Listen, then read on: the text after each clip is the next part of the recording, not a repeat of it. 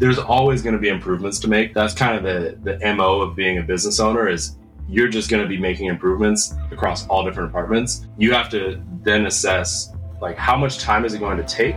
And then how much is that going to essentially improve revenue in the long run?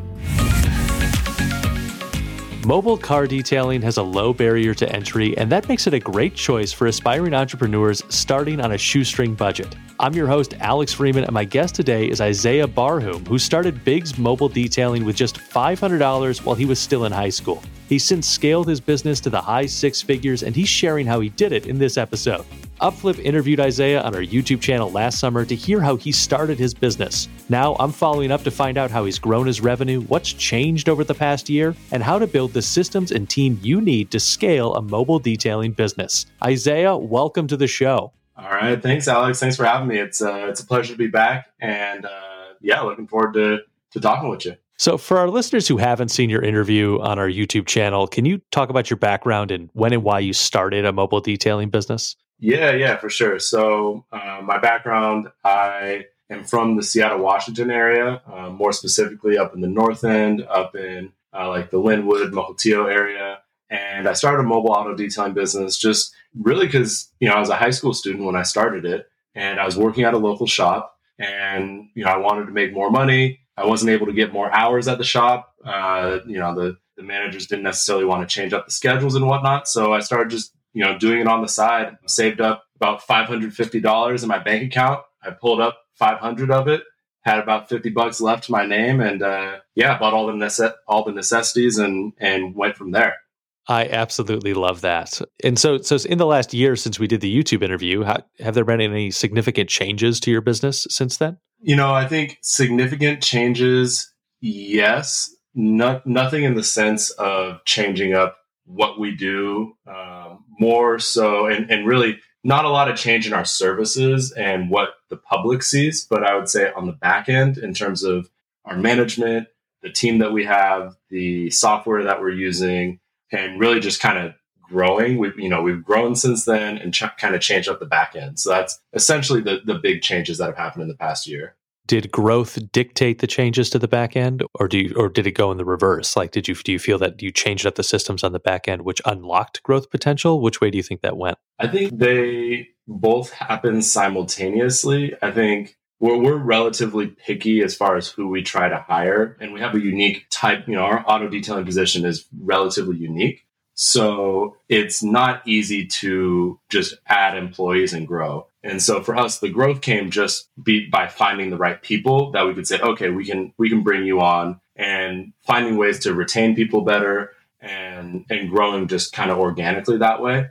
That growth in revenue, it enabled us to bring more managers on the team. But I wouldn't say that one necessarily drove another one. I think the growth happened organically just by finding new team members to bring on. And the back end changes happened, I guess, also organically because we saw things that could be improved, whether we would have grown or not. I think those things would have still shown themselves that needed to be improved. So on that revenue growth front, the last time we talked, your goal in 2022 was a revenue goal of $750,000. Are you on track to hit that goal? Yeah, we should be on track this year to hit that. I would say, it's coming slower than expected. I think this year I was hoping to maybe go above and beyond that, but I think we should be right around that number this year, but, projected to go significantly higher than that next year. I think it's just now starting to hit the stride where we could say, okay, that's a number that we could feel comfortable aiming towards right now. But if you would have asked me 3 or 4 months ago at the start of 2022, I probably would have told you, that's a stretch goal. But right now, kind of where we're sitting, as the summer ramps up and as our team has finally hit its stride, and as far as the size and the volume that it's doing, that should be where we're at. And are you still putting all of your revenue back into the business, or have you started taking a profit?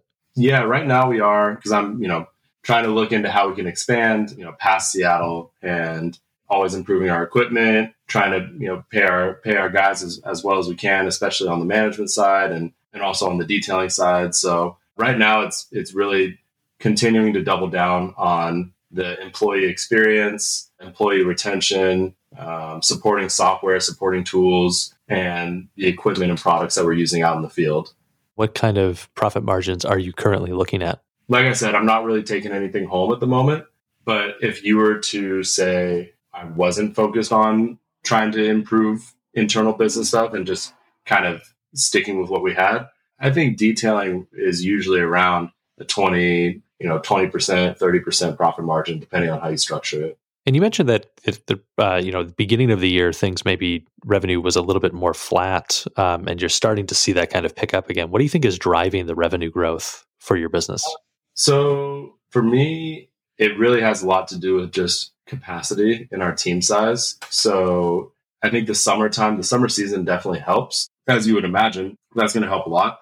But our biggest bottleneck has always been the amount of detailers that we have. Like I said, our detailing job description is fairly complex. It's not a standard clock in, clock out type of thing. So for that reason, it's hard to find people that fit the mold and that want to stick with that position for a long time. So for us, the growth really came by, okay, we found someone good for the job and they're going to be here for a while. We found another person that's, going to double our revenue now. Okay, we found another person that's going to increase it another 50%. We found another person, and it really just came to how many employees we had on our end.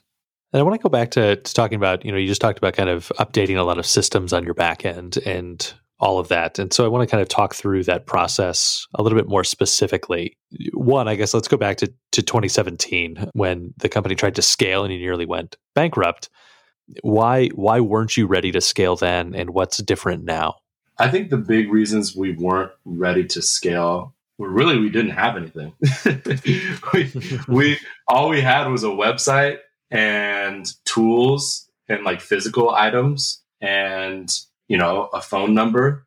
And I think we had a very simple online booking platform that you could schedule appointments, almost like Calendly, where you can schedule a meeting with someone, like that type of thing. So we really didn't have anything. We didn't have any, managerial roles. We didn't have any, complex spreadsheets to help track our data and keep everything organized. We really didn't have much on the back end. So that was really what the issue was. It was trying to bring on employees and scale and everything without having a system for how to handle upset customers, how to, handle refunds and collect payments properly and make reorders of inventory and manage inventory levels.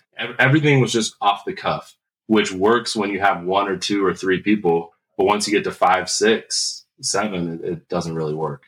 So then that begs the question of what systems or processes does a mobile detailing business have to have in place before they even start to think about scaling?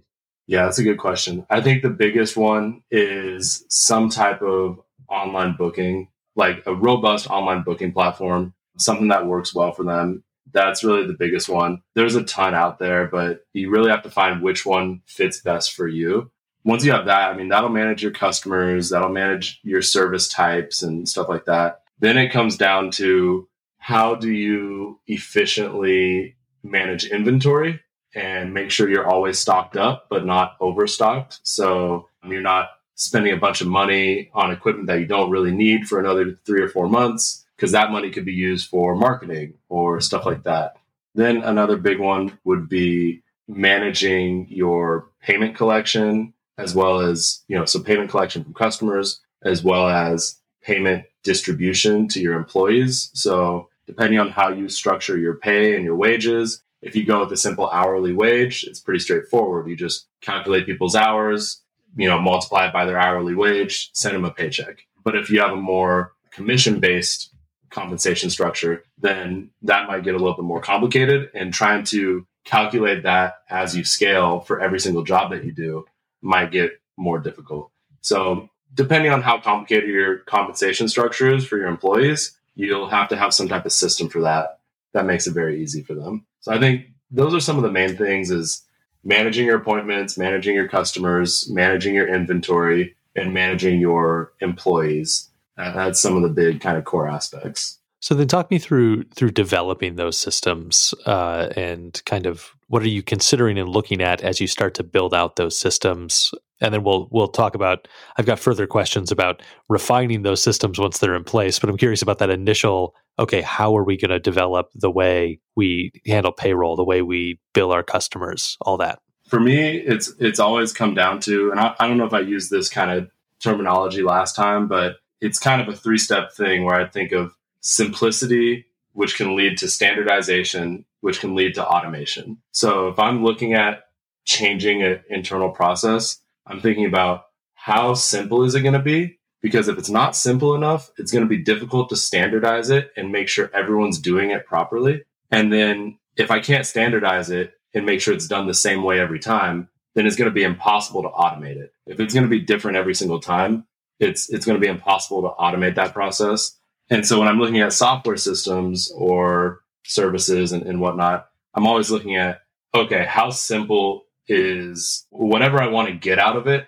How simple is that? How simple is that product that it's providing me? And if it's simple enough for me to use, for my customers to use, then I can make it, something that's standard for my employees or my customers to use and potentially automate it with different, other systems. So every software is different and every process is different and every department of your business is different. But at a very high level, it all comes down to simplicity, standardization, and automation. How do you start to refine those systems as they come into place? And how do you measure the learning curve? Obviously, you're looking at simplicity from the beginning, but the learning curve of implementing versus how much time it may be saving you down the road. Yeah, that's a good question. So I guess 2 questions there. How do you refine the systems and how do you determine, you're essentially asking the ROI. If I'm going to invest this many of my employees' hours into learning it and transitioning from one to another, how do I determine if it's going to be worth it? Refining the systems, that just comes down to trial and error sometimes. Let me just break it a bunch of times and, okay, someone messed this up. What was the reason they messed this up? Was it due to them not having the proper training on it? Or was it due to the tool that I gave them not being robust enough or consistent enough and that sort of thing? So as far as refining processes and systems, that's a lot of kind of going back to what you were saying. Sometimes the growth leads to the change in internal processes. Sometimes if you go from $50,000 a year to $100,000 a year, you see, okay, there's 24 more issues that I ran into. And then you go from 100 to 500, and then you see, okay, there's a bunch more issues I ran into. So I think as we grow, we find more and more issues, and that helps us refine the tools that we're using and the processes we're using. Your second question around the ability to assess if it's a worthwhile, investment, essentially, it really comes down to there's always going to be improvements to make. That's kind of the MO of being a business owner is you're just going to be making improvements across all different departments. You have to then assess how much time is it going to take? And then how much is that going to essentially improve revenue in the long run? It's really a case by case basis. You just have to look at it and see, okay, to switch from this platform to this platform is going to take me 2 weeks. How much of it can I do myself? How much of my employees' time is it going to take? And then what will the change look like? Is it going to increase revenues by allowing new services? Is it going to increase revenues or maybe it'll decrease costs by, making sure that our customers pay more frequently and we don't miss any payments? Or maybe it'll increase revenue by allowing us to make sure our inventory is fully stocked at all times, because right now we're losing $1,000 a week because we can't do certain jobs because our people are under equipped. So you have to kind of look at each scenario and see what's the problem we're trying to solve or what's the opportunity we're trying to gain. How much is that opportunity or problem worth? And then how much time do I have to invest? And then you just pick and choose. There's always going to be about a dozen things you could do in a given day. And then you just have to constantly reorder them based on the highest ROI and then kind of different timelines that are needed. So you've just been going through this process. You mentioned you've upgraded a lot of your systems and software since the last time we talked. So what new software have you been implementing? Yeah, a lot of it is stuff that I kind of custom build. So a lot of our stuff we use on the back end is stuff that I build through, various spreadsheets or connecting different systems through. I don't know if you ever used Zapier before, but it's just, using stuff like that where you can connect different products together to automate certain things. That's a lot of what we've done over the past year. And then also, I have a data visualization and data analytics background. So I'm constantly, building different databases and connecting them to different dashboards. So then our employees can have access to data visualization tools that help them see what they need to do, what they've been missing, and help them with their managerial tasks. So a lot of it is through, we use a lot of Google products. So Google Sheets, Google Docs, Google Data Studio. That we lean heavily on Google, and then just connect a lot of stuff to where everything's talking to each other, and everything's kind of one interconnected system for our managers to use. And do you think that there's something to be said for starting from out-of-the-box solutions and then using Zapier or other tools to get them to speak to each other in a way that is custom to the company, as opposed to, developing custom software can become a very expensive endeavor and maybe not the road that a lot of entrepreneurs should be heading down initially? Yeah, and this is something I've debated with myself for a while is, basically what you're asking is, hey, I could go build this app or build something, I could custom build and I could pay 50, 100, 200 grand for a custom built application for my business, and it's going to be awesome. Or you could go the route that I've gone, which is I'm going to build this all myself through a system of spreadsheets and documents and yada, yada, yada, connect everything and kind of do it the kind of scrappy way, I guess. So that's essentially kind of what it's come down to for me is, yes, I could. So two things with the custom app building, my biggest drawback with that currently is that I want to build my business and my processes and how we operate first. I want to build that as an entity and as a system of processes before I invest all the money into an application. Because once I do that, it's hard to change things. If I want to say we do things this way, and then I'm going to build an app around that, but then wait, 3 weeks from now we want to do things differently, but we already have this app that we built. I don't want to pay the software developers another $10,000 to change the app based on how we've just changed our business practices. That's kind of my concern with building an app right now is I want to get the business side fully functional and then say, okay, this has been running the same way for over a year. I'm pretty confident it's going to stay this way for the next 5 or 10 years. Now I'm going to build the app to help, make the experience better for customers and employees and all that stuff.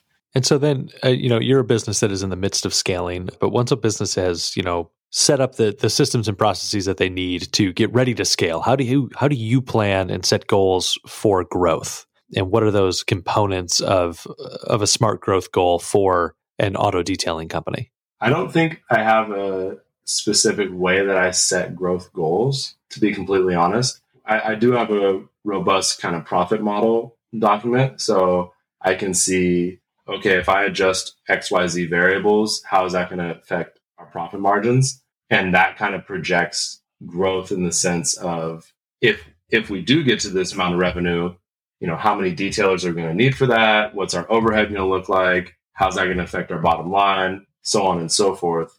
So we have models for that, but I don't necessarily have a model for what a reasonable growth expectation is. I think a lot of that is just kind of feeling out what has changed over year over year, and feeling out, okay, we grew this much this year. Here's what's driving our growth. Is it because we're just pouring a bunch into marketing? Is it because we are having, retaining customers better? Is it because we've increased our prices or increased our volume? So trying to figure out what the year over year changes are, or even, quarter over quarter, and seeing how things are trending. That's a little bit more, that's more of how I like to do it. Great. So I want to kind of shift our conversation a little bit over to marketing, and just as the generic opener for this section of the interview. What are kind of your top marketing tools or strategies that you're using currently, and how has that maybe changed since you started growing the business? My big thing has been really just leaning on the experts. I think for the first, it's been 8 years now that we've been in business. So I guess for the first 7 years, I really try to, do it myself. Like you said at the start of the podcast, shoestring budget. I had to learn what all the different terms meant. I had to learn really all the different avenues of marketing at a basic or foundational level, but I was an expert in none of them. So that was kind of how we started. I think now that we've got a little bit more budget, we've been able to bring people in and hire employees and whatnot that actually have expertise in different areas of marketing. And so that expertise on the team has helped us market more efficiently. So that's really the main thing that's changed over the past year in terms of marketing is being able to just bring experts in and put them in the right seats. Is Yelp still your top performer? I wouldn't say so. I think they're up there. Yeah, I guess they are, but I think Google and Facebook are catching up a little bit. Great. Let's talk about both of those and we'll take them in turn. What is the best way to utilize Facebook and Facebook ads as a small business? I think one that we've seen a good amount of success in with a fairly small budget has been using Facebook ads to drive likes and follows to our page on our Facebook page. We haven't done it for our Instagram page, really. We're trying to do that a little bit more organically. But for the Facebook page, that's been fairly successful for us. The remarketing and I guess that's really all you can do on Facebook is remarketing. That's been fairly successful for us. Defining your audiences properly, that's really the main benefit. As far as content goes, that's kind of hit or miss, depends on your industry type of thing, and depends on who you're targeting. But I think being specific with the audiences that you're targeting is something that's helpful, whether it's Facebook or Google. And that's one thing that I would say that you don't get with Yelp is that you are not able to define your audiences very specifically. So that's one of the main benefits of Google and Facebook. And so for both of those, really trying to look at your data and see which types of affinity groups, which types of interests are interacting with your pages the most and trying to target them is the most helpful. What ways are you utilizing Google Ads? And then what is the kind of typical spend in a month on Google Ads? And how are you maximizing your return on that investment? From my understanding, there's two different essentially categories. You got display ads and you got search ads. Display ads are usually remarketing where, someone goes to our website, they leave, and then they go somewhere else. And then we continue advertising to them throughout different websites they go to. And then search ads are when they search for things and we show up at the top. I think both of them perform well. Display ads are a little bit more of a long-term game, whereas search ads are more, hey, I see you're looking for car detailing, click on ours. That's kind of, how those ones work. And display ads are more of a constant reminder that, hey, we're here if you ever need us type of strategy. So they both kind of play their own role. And in terms of average spend, we kind of fluctuate a lot because we're still in the small business phase. So we'll probably fluctuate between, maybe $1,000, $1,500 a month on the low end to on a really high end of maybe $5,000 or $6,000 a month. Really just depending on how much, and that's not just Google, that's Google, Facebook, Yelp. Those are big PPC spends. And so it really just depends on how much we need to drive traffic and fill up our schedule. That's really what determines a lot of it. So we are now about halfway through the interview, which is going to bring us to the Blitz questions section. So these are going to be a little bit more outside the box, a little bit more fun, just to learn a little bit more about you. So for these, I just want your right off the top of your head, quick answer, 10 to 15 seconds. Here we go. You ready? All right, let's do it. All right. Question number 1. What advice would you give to your previous boss if you could? Previous boss. He should have gave me more hours at the shop. No, previous boss was a cool guy. I appreciate, the time I spent at the shop. And he's, as far as advice, he's running a great company over there. So I don't have much to much advice to give them. I think it's just two different business models. So yeah, I don't think much advice other than I wish I would have got more hours, but happy I didn't. I love it. All right. Question number 2. If I gave you $50,000 to start another business, what business would you start and why? It depends on what your skill set is. I would not lean towards a service-based business, which auto detailing does fall in that category. I think service-based businesses are extremely difficult because you have to manage people on all ends of the spectrum, which is part of why I love it. I get to work with people all the time. And that's basically, I tell everyone, all of our employees, all we are is a bunch of people. We're just people that talk to people and we do stuff for people. It's just a people-based business, which makes it fun and it makes it fulfilling, but it makes it also a big headache sometimes because people have a lot of complexities. You got family stuff leaking into work stuff, leaking into personal goals, leaking into the customer experience, and everything's kind of intertwined with when everything has to do with people. Now, to answer your question, if I was to start something else, it'd be some sort of product. I think products are easier to manage because they are easier to standardize.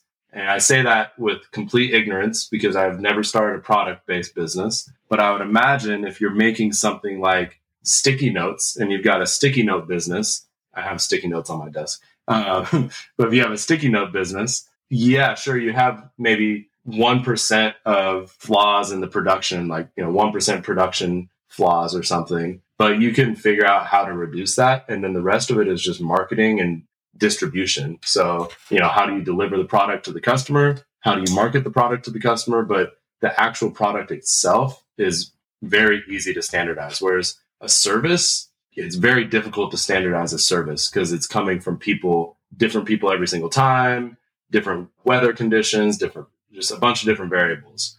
Is there a fictional character that you identify with the most? I want to say Rocky from the old Rocky movies, but I recently rewatched it as an adult, and he was a little bit of a creepo. So I'm a refrain from saying Rocky. I think everything else about him is solid, but I'm gonna go with Apollo Creed because he was a little bit more. He had a little bit more swagger. He had a little bit. He wasn't a creepo, so I'll take that. If you had to work but you didn't need the money, what would you do? I would probably do research and maybe get my PhD in something really far out there. Something really interesting to think about. Like I've always thought things like dreams. Like why do we have dreams? How can we interpret them? Really dive deep into researching them. One last blitz question here. What's your favorite business book and why? So I think last time I was on the YouTube video, I mentioned Good to Great. The one I'm reading right now is called The E-Myth. So it stands for the entrepreneurial myth, which really does talk a lot about standardizing your business and basically actually running a business and not just giving yourself a job where you're the owner, but you do everything. So I like that one a lot because, as you can tell, I like to think a lot about standardization and how to minimize my role in the operations of the business. And that's really what that book's about. Awesome. So that's going to do it for our Blitz questions. We're going to get back to talking about the detailing business. You've got a YouTube channel of how-to detailing videos. What's the value of that type of content for a small business? Right now, nothing. Right now, our YouTube channel is probably bringing in nothing for us, but we're looking to start pouring into that soon. I think this is something I've learned over the years, which is, for lack of a better term, kind of just pick and choosing my battles.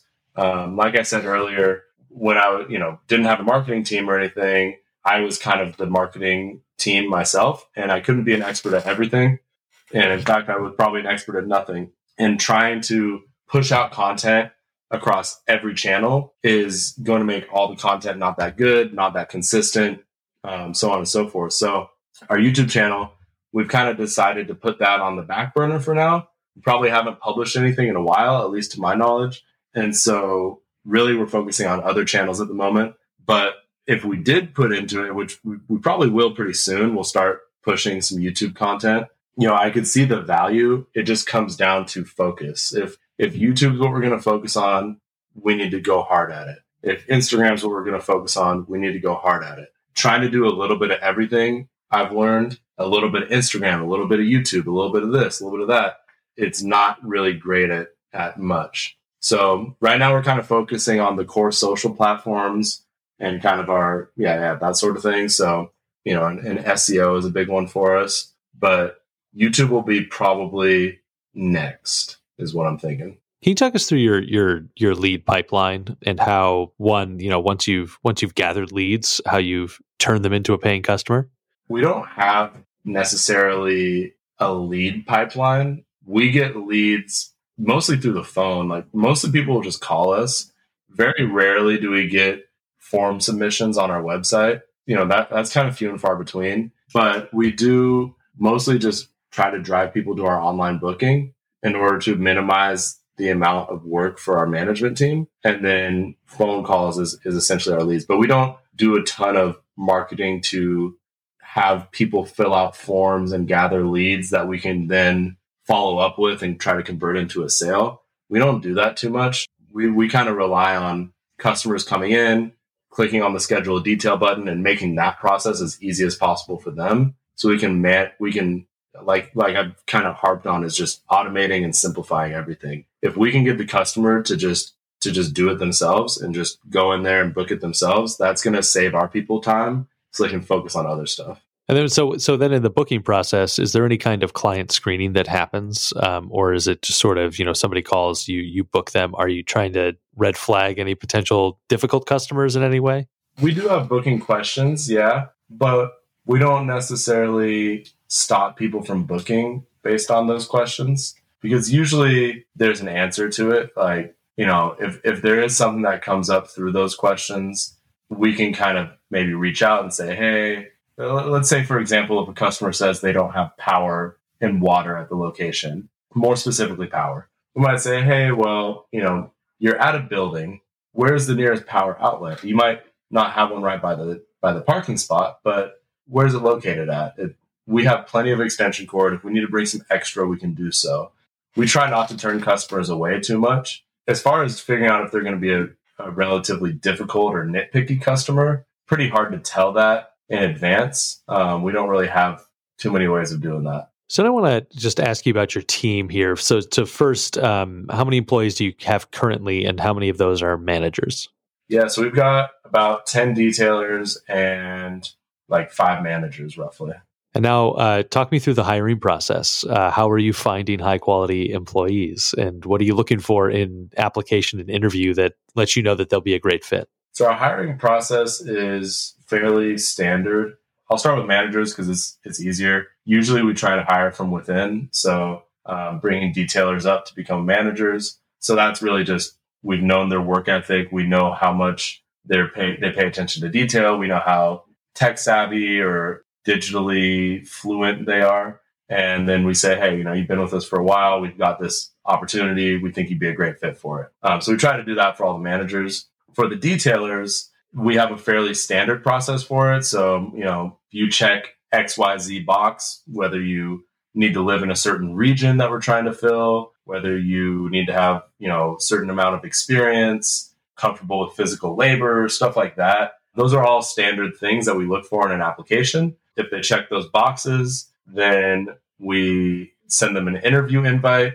If they actually show up to the interview, which you'd be surprised how many people don't, then we basically just make sure that they are able to communicate well and then proceed with the training process, which is another way of filtering because, we have a fairly robust training schedule and training process. And if they make it to the end of that, then they're probably a pretty good fit. They're usually good to go.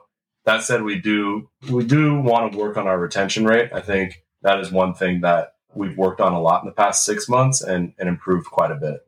That retention rate comment is really, it leads me into this next question really nicely, because I'm curious how you motivate your employees as a business that is, they're not all coming into the shop together every day. So how are you motivating them when you're maybe not on the ground with them at every job?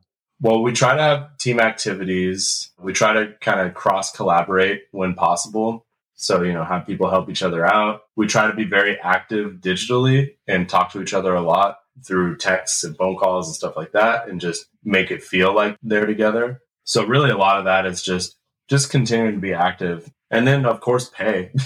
People work because they want money. So try to incentivize people a lot with, bonuses and just a good, solid pay structure that they can count on. That's really been the main thing. And we even try to notice if someone hasn't made a lot during the week. And we try to reach out to them and say, hey, your paycheck's looking a little less than usual. Do you want to pick up more hours? Are you are missing X, Y, and Z bonuses? Do you understand how to get those? And can we help you get more bonuses? And I'll actively tell people, I want you guys to get paid. I want you guys to get paid with the cash money emoji. And I send them I want you guys to make some good money here. And I think that goes a long way too. Like if people feel like they're just going to get the minimum that a business can pay them and that's it, they're going to be not as motivated. But if they feel like the business and them have their incentives aligned and the business wants them to get paid and they want to get paid, then that's a good relationship to have. So I think that's the main thing. Just communicate a lot, stay active, and don't skimp out on people that are helping build your business. If it's good people, get them paid. I also know that you try and be flexible with employee schedules, but can you talk about how you maybe balance employee flexibility with the needs of your clients? Yeah, I basically say you can always take time off as long as you're not booked yet. So that's kind of our motto. If you've already been booked, then you're booked. You got work to do. But if you haven't, then yeah, I don't care. Take the day off. You're not going to get paid that day because you're taking the day off, but it's no sweat off my back. Now, if it comes to be a habit and they're taking tons of days off, then it's just a question, going back to your question of kind of assessing ROI and saying, hey, you're using thousands of dollars of equipment and you're only performing, 2 jobs a week or something like that. I could give that equipment to someone else that's going to perform 5 jobs a week. What's the deal here? Let's talk through this. Is this something that's going to be permanent? Are you going to turn it around? And then you assess, okay, is it going to be worth it to bring someone else on? Because, maybe this person doesn't even value the job that much. And a lot of times that's kind of an employee's way of saying, hey, I kind of want to quit, but I'm too nice of a person to quit because I know it's a small business and I don't want to do that to the owner. And sometimes that's a telltale sign that they want out anyway. And they have other things they want to do with their life. That's perfectly fine with us.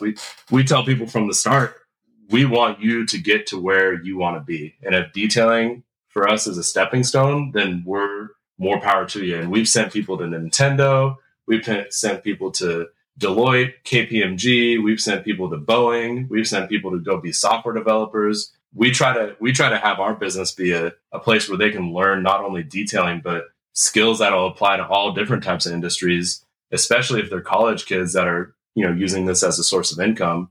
Try to have it be a source of mentorship as well. In terms of your own workload, what leadership tasks are you overseeing and kind of directly taking on as the owner, and what are you delegating to your managers? I pretty much delegate all operational tasks to managers. So, operations will have to do with customer communications, detailer communications, schedule management, inventory, marketing, financial management, stuff like that. Try to delegate all that stuff. And then I try to focus on more strategic things that are going to drive growth or make their lives easier, cut costs, stuff like that. So, whether it's improving our software systems, all our different spreadsheets and documents, improving our whatever systems we're using, I pretty much just focus on those. And then I guess big administrative stuff like documents I have to sign, our insurance, sourcing good insurance policies and filing taxes and stuff like that. That'll probably be the last thing that I let go of that is somewhat operational, but that'll be pretty far down the road. Mobile detailing is an increasingly crowded industry. How do you stand out from your competition at Biggs Mobile Detailing? Well, number one, we try to make it as convenient as possible because people are so busy, especially nowadays with a lot of people working from home. People want that convenience. So that's one way that as far as the customer experience end goes. Then as far as customer service goes, all of our people know how to talk to people. We're going to be extremely friendly, presentable. We're going to show up and make sure it's a very professional job because not only are we talking to you, but we're talking to your neighbors. We're going to be in your driveway, in your community. And so we want it to be something that you're proud of. And so being very presentable, professional, that's another aspect. So convenience, professionalism. And then the third is obviously quality. And I guess there's a fourth, but I'll talk to quality for this point. I kind of don't like to say quality because, of course, everyone's going to say that. And you're not going to go to a detailing company and they're going to say, well, our quality is mediocre and we use pretty crappy products. So I think quality is kind of not something I try to even talk to because it's kind of a given because that's why you're hiring us in the first place. So yeah, quality, our products are, all good, high quality products. I think in terms of quality, you could say our training process is something that makes us stand out a little bit. We try to have really robust training processes. And I guess here is one thing that makes us stand out in terms of quality is the fact that going back to simplicity, standardization, and automation, that also is how we shape our services because the more complex your services are, the more complicated they are, the more room for error there is. And I think I said this in the YouTube video, auto detailing quality is not the marginal difference between one polish versus another polish or one leather conditioner versus another leather conditioner. It's not that different. Really what makes detailing quality different is how well trained and how good of an eye the auto detailer has. And so in order to maximize that on our end, we've simplified the processes. So really all we provide is really the same service. It's inside, outside, or the whole thing. And all three of those packages, they follow the same exact process. So that kind of like what's it called? I don't know, let's say Jersey Mike's. They're one of my favorite I was going to say Subway, but I don't want to compare us to Subway. Let's say Jersey Mike's. I like Jersey Mike's. And you're going to get the same thing every time. And that allows it to be such a high quality product. Every employee, they know exactly what to do every single time. And so with detailing a car, we kind of follow that philosophy with quality.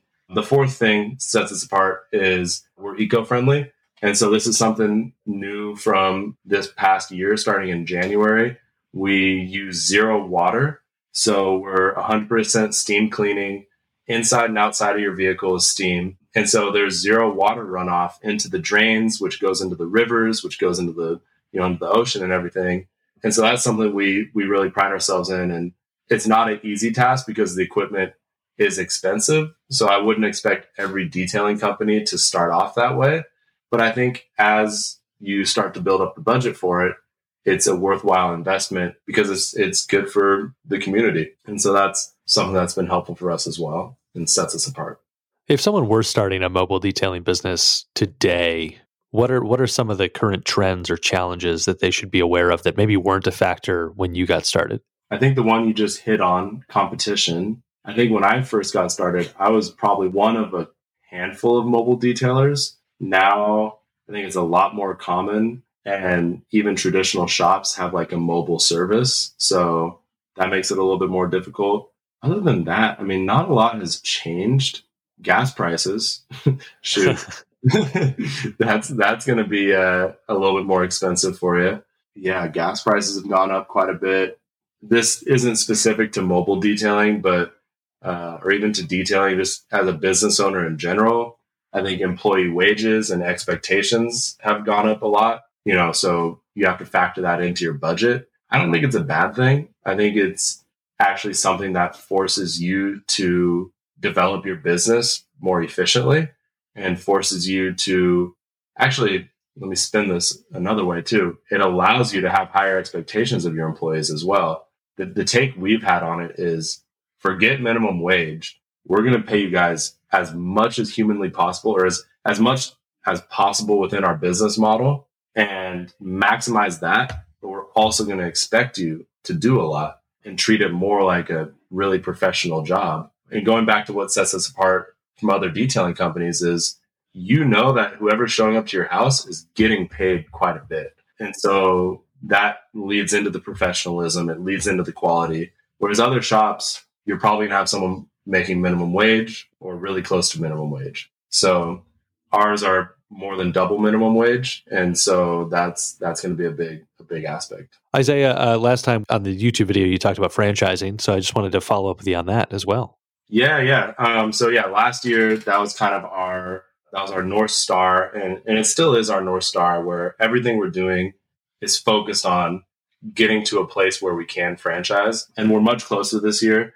I think we have made a slight pivot where it's not necessarily going to be franchises in the sense of that as our legal entity, but potentially just branches where people are starting up different branches. And I'll probably start this year down in Los Angeles and open up a branch and having regional support. We've transitioned our team, our management team, to where they can support more at a regional level.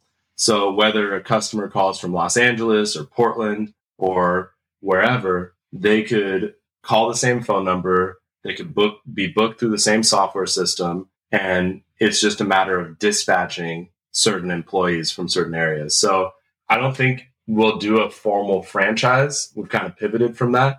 We'll likely do some form of joint venture where people are maybe sponsoring, startup costs in a certain city or something. We'll have to work with our legal team on how to structure it and how to structure the entities. But that's still coming. We're still kind of at that formation stage, and we want to make sure it's perfect and prove out the profit model and the margins that each location should be making and that sort of thing before we fully start offering that to people. But structuring our business like a franchise is still what we're aiming towards, and standardizing things, automating things, which is all in the nature of becoming a franchise. And as you further develop that model, we'll have to have you back here on the podcast to ask more about it. Yeah, I'm loving it. I think it could be a summertime and an annual summertime thing. Last question here for you. What's your biggest frustration or struggle, and what are you doing to make that easier? It's definitely been going back to your question about if I had $50,000, what business would I start? I think a service-based business is inherently going to have a lot of struggles around people and training and quality controls, because it's people servicing people, which are then being supported and trained by other people. It's just a lot of humans, and humans are naturally going to have a lot of variables in their life. And that leads into the overall product and experience that you're trying to deliver. And so it's a lot of different variables that you have to manage, and you have to manage them in a human way. You can't be super harsh and you can't be super soft. You have to be somewhere in the middle when it comes to dealing with these human things.